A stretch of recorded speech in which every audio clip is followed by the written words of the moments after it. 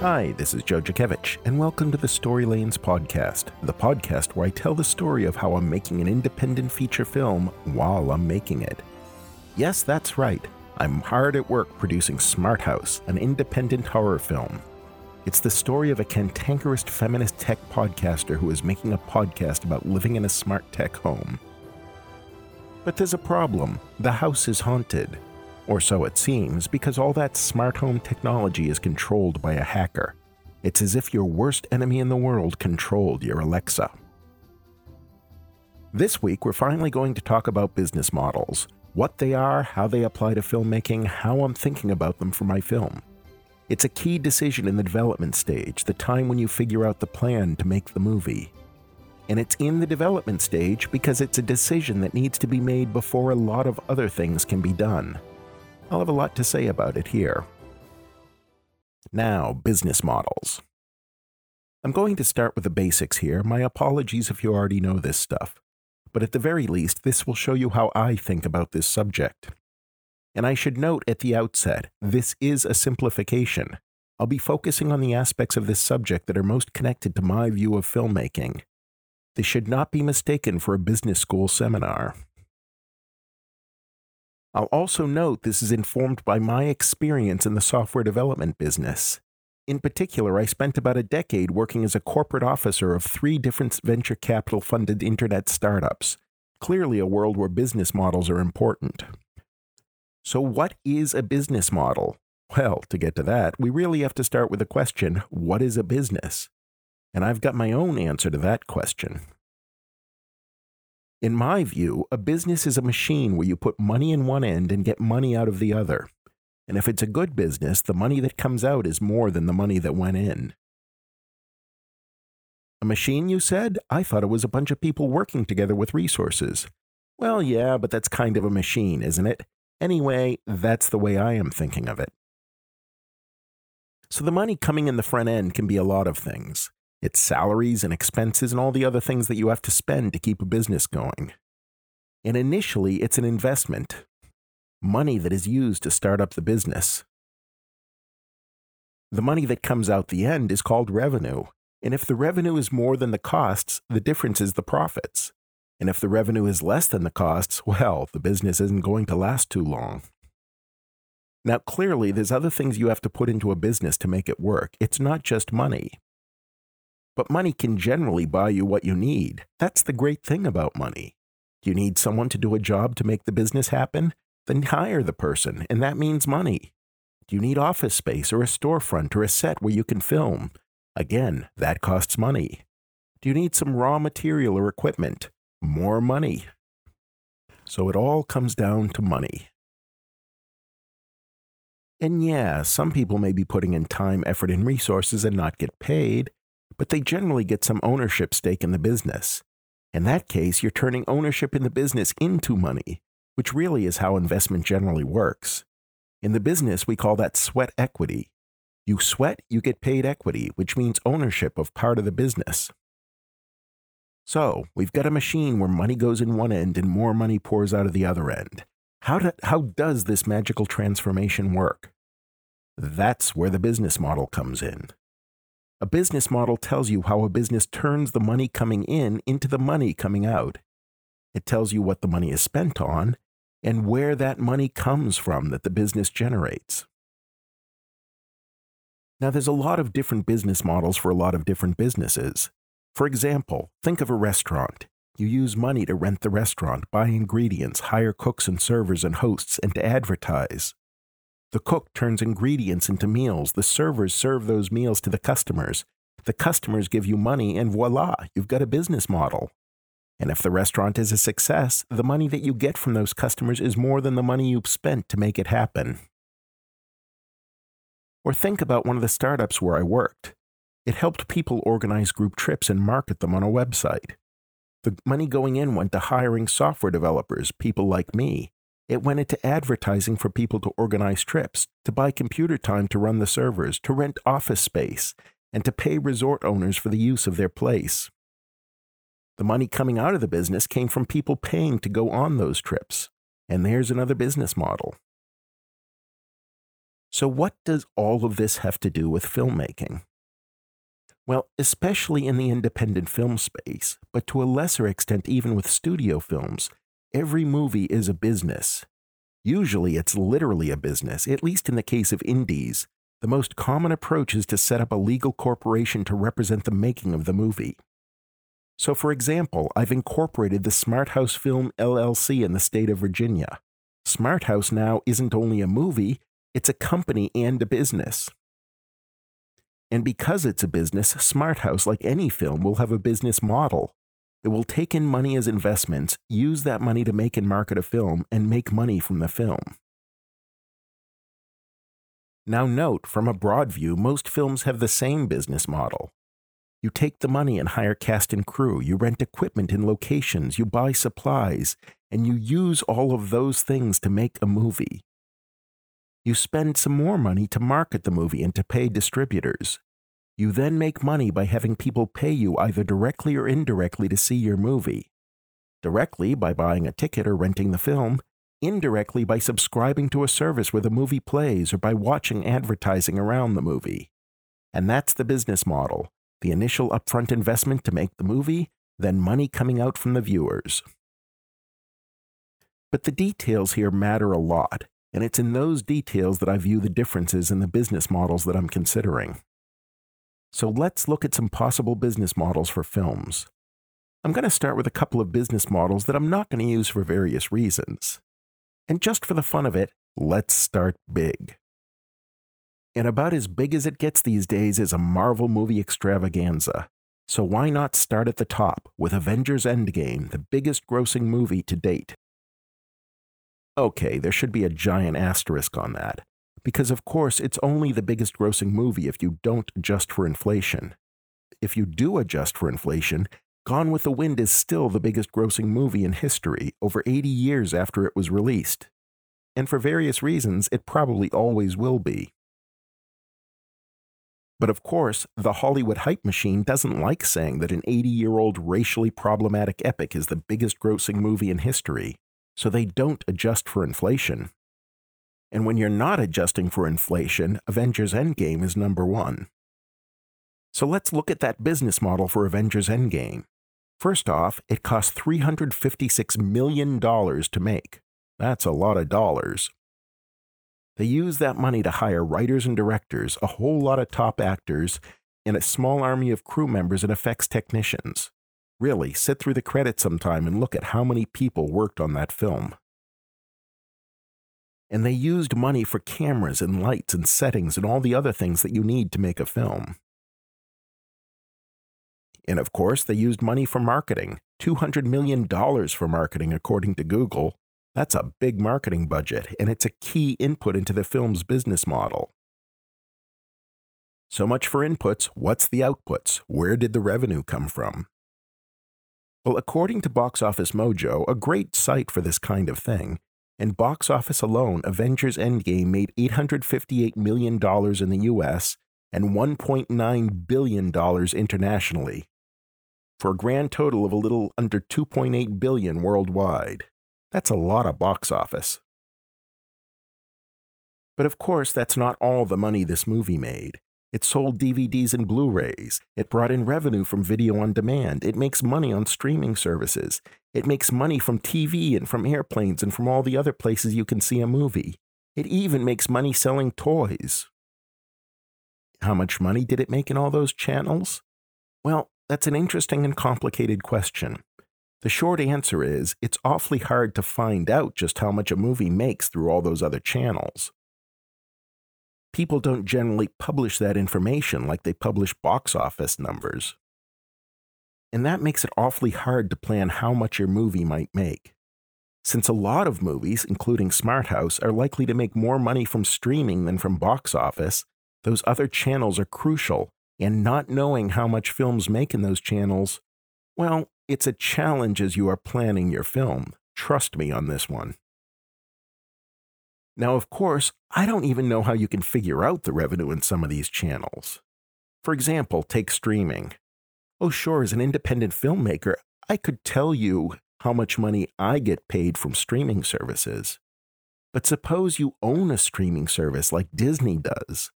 You can see Avengers Endgame on Disney Plus. You see it free if you're a subscriber. But how does someone watching that count against the bottom line? How much money is Avengers Endgame itself actually making on those Disney Plus subscribers? Now, I'm sure that the smart numbers guys at Disney and Netflix and HBO Max and all those other streaming channels have a way of determining how much a movie makes based on how many subscribers watch it. But I'm not sure how real those calculations are. It smells a little to me like what I sometimes call lying by spreadsheet. Did anyone subscribe to Disney Plus just to see Avengers Endgame? Maybe so, but probably not many. If Avengers Endgame and all those other Marvel movies weren't on Disney Plus, would a lot less people subscribe? Probably. But how do you determine how much of that subscriber revenue should be attributed to these movies? It's confusing. But happily, it's not a problem I have to deal with. So let's put Avengers Endgame aside and look at something on the opposite end of the business model spectrum. I have a friend named Justin Snyder who recently made a movie called Path of the Beast. It's a horror movie about Bigfoot. It's a good movie. I recommend you seek it out and watch it. You can even find my name in the credits. I was a production assistant on the film for a couple of hot summer days. But I didn't get paid for my time working on the film. To the best of my knowledge, nobody got paid. We all helped out for the pure pleasure of making a movie. Not surprising, the investment in the film was quite low. It was shot in locations that Justin had free access to, a meeting room and a library, woods by a relative's house. Justin used equipment he borrowed or owned. And there were no people expenses. Like I said, we all worked just for the fun of it. Now, of course, Justin did put a huge amount of time and effort into making this film.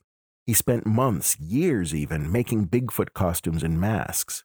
And they really look good. He really did a great job on the Bigfoots. Or is that big feet? But there wasn't a huge amount of money going into it, just time.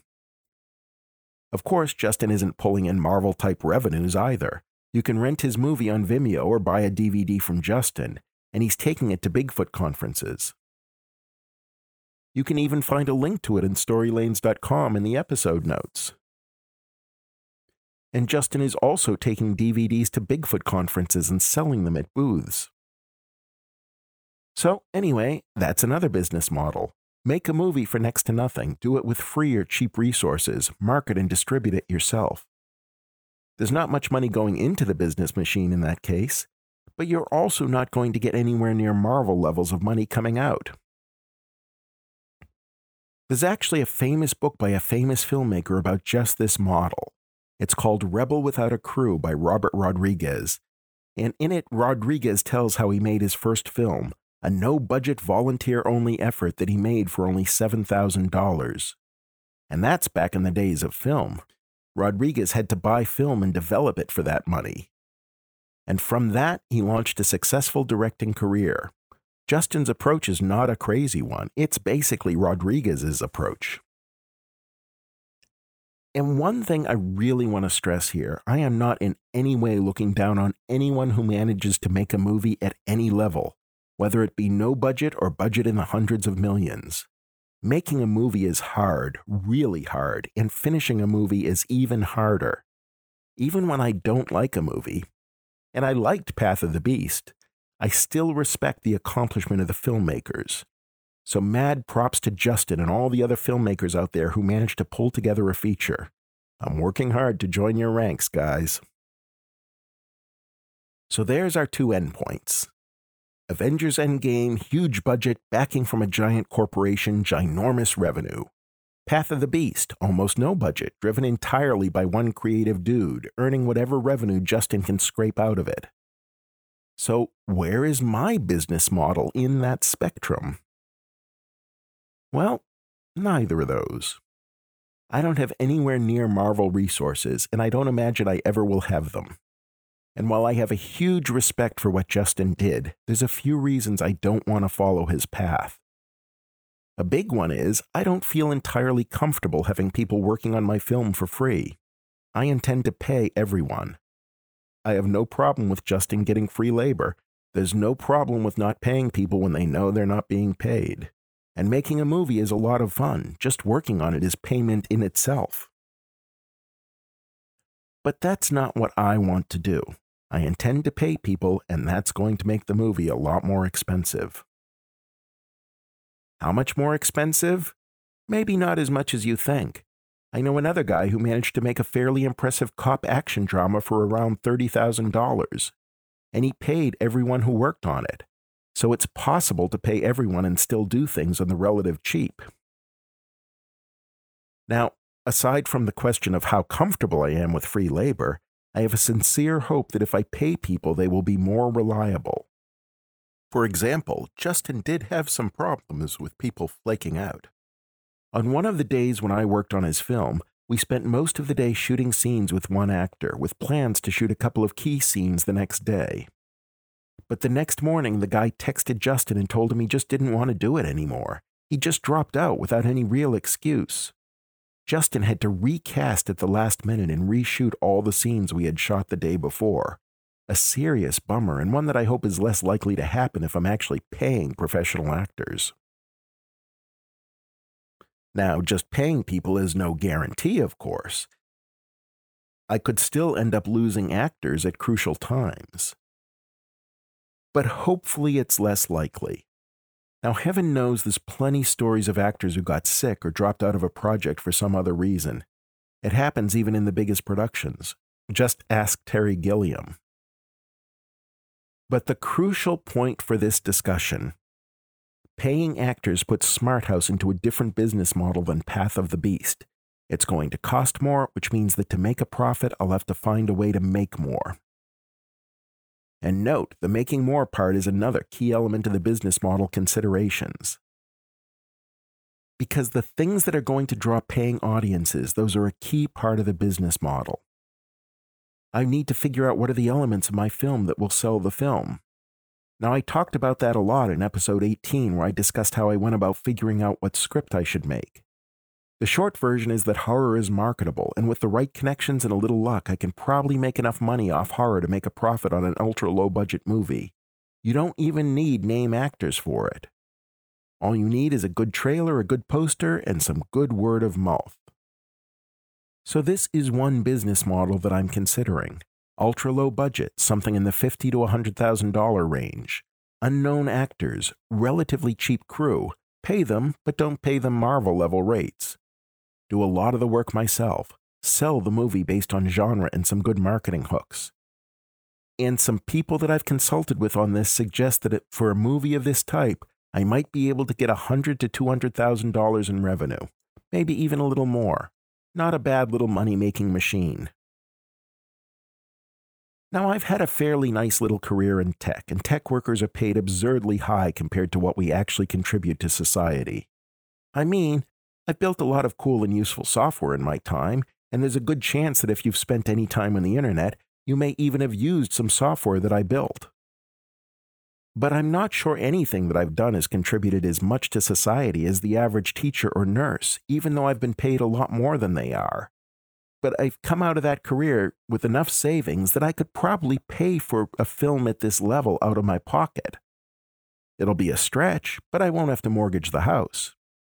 So that's another consideration. Following this model means I don't have to raise money. And who really wants to raise money? Well, there's some people out there who do, but not me.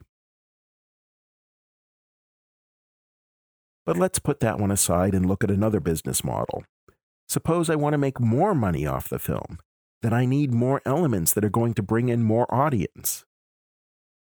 And what might those elements be? Well, the obvious answer. Get actors that people want to see, known actors. But known actors means more expensive actors.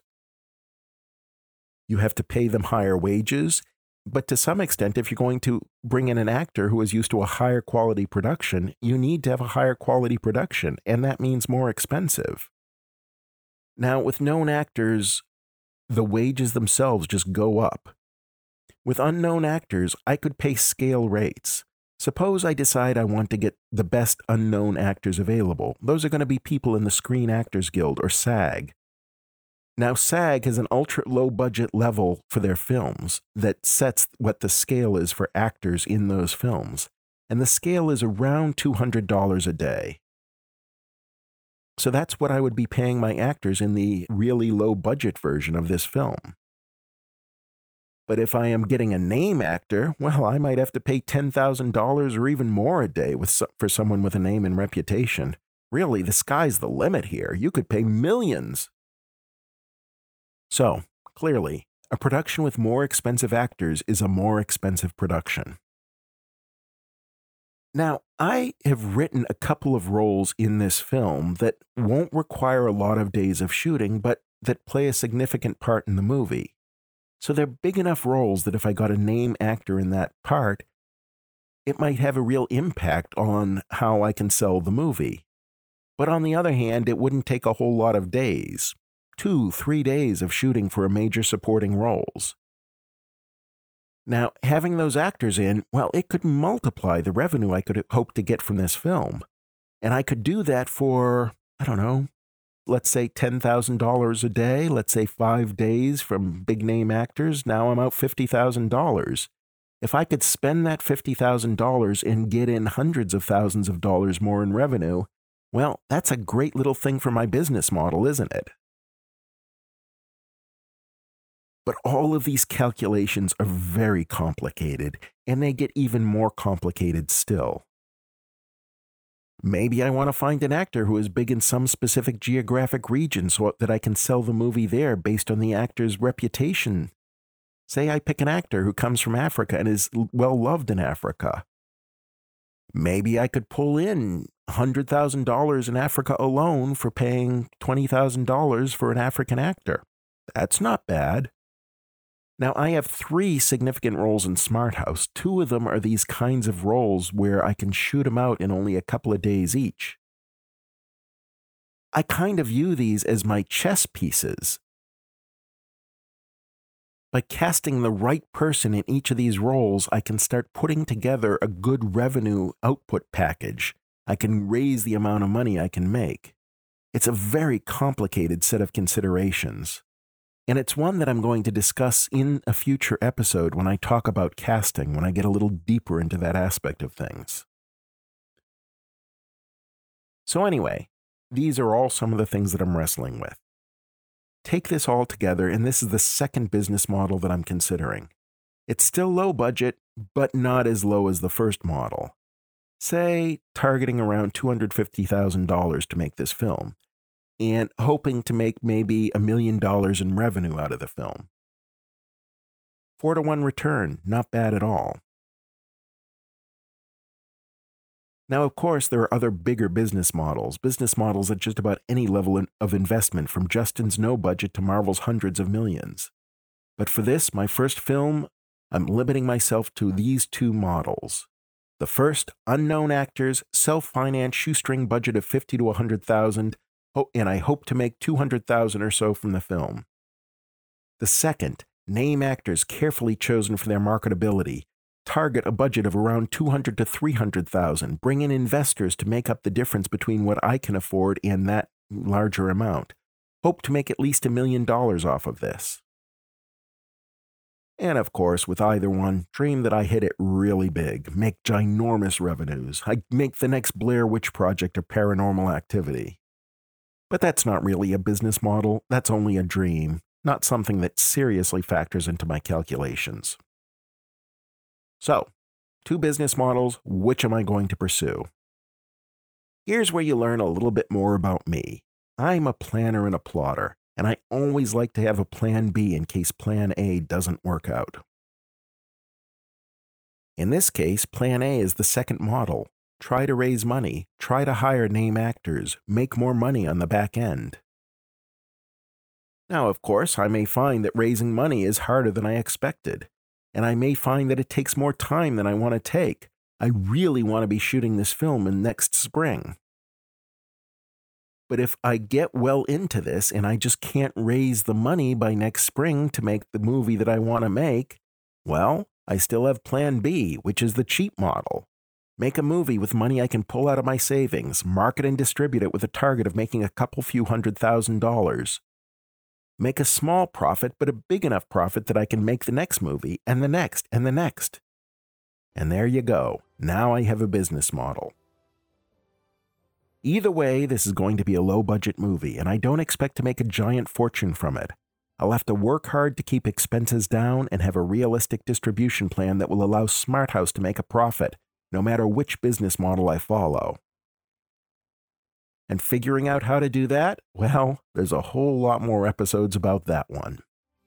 So anyway, I've got a script, now I've got a business model, and of course, I've got a podcast.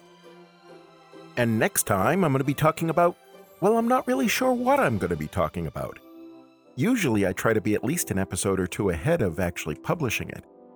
But life has been so busy lately, including being in a play, having to clean out my basement because the guys with the jackhammers are coming tomorrow, and all sorts of other things, that I'm going to be flying by the seat of my pants for this one. So come by in 2 weeks and see what I've got to say. Until then, check us out on storylanes.com for the script of this episode and whatever other links I think are useful. Like, for example, a link to Path of the Beast should you want to see it. And do see it. Quite aside from the fact that it's a good and entertaining movie. Really, support your independent filmmakers. We're out there making some really interesting stuff. And if you're complaining that there aren't any really interesting, different, good movies being made lately, you're not looking in the right place. I'm not going to include a link to Avengers Endgame. If you really want to see that, I'm sure you can figure out how to find it yourself. Anyway, this is Joe Jakevich for the Story Lanes podcast. Talk at you later.